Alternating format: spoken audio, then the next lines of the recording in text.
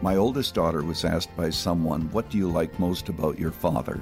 It may be that God is prompting you to ask forgiveness from your child. She didn't say, "Well, he's the pastor of a well-known church, he's on the radio, he writes books." She didn't say anything like that. She said, "What I appreciated most is that when he was wrong, he asked us to forgive him." And that is what she remembers. Wow. That's what she remembers. Yeah, that's powerful. So parents out there, remember this. If you have wronged your child, take that step and ask for forgiveness. It may be the bridge by which your child will come back to you and God. It may not be. But still, you have the responsibility of doing that. Hear more from Dr. Lutzer about being a godly parent at FamilyMinute.org.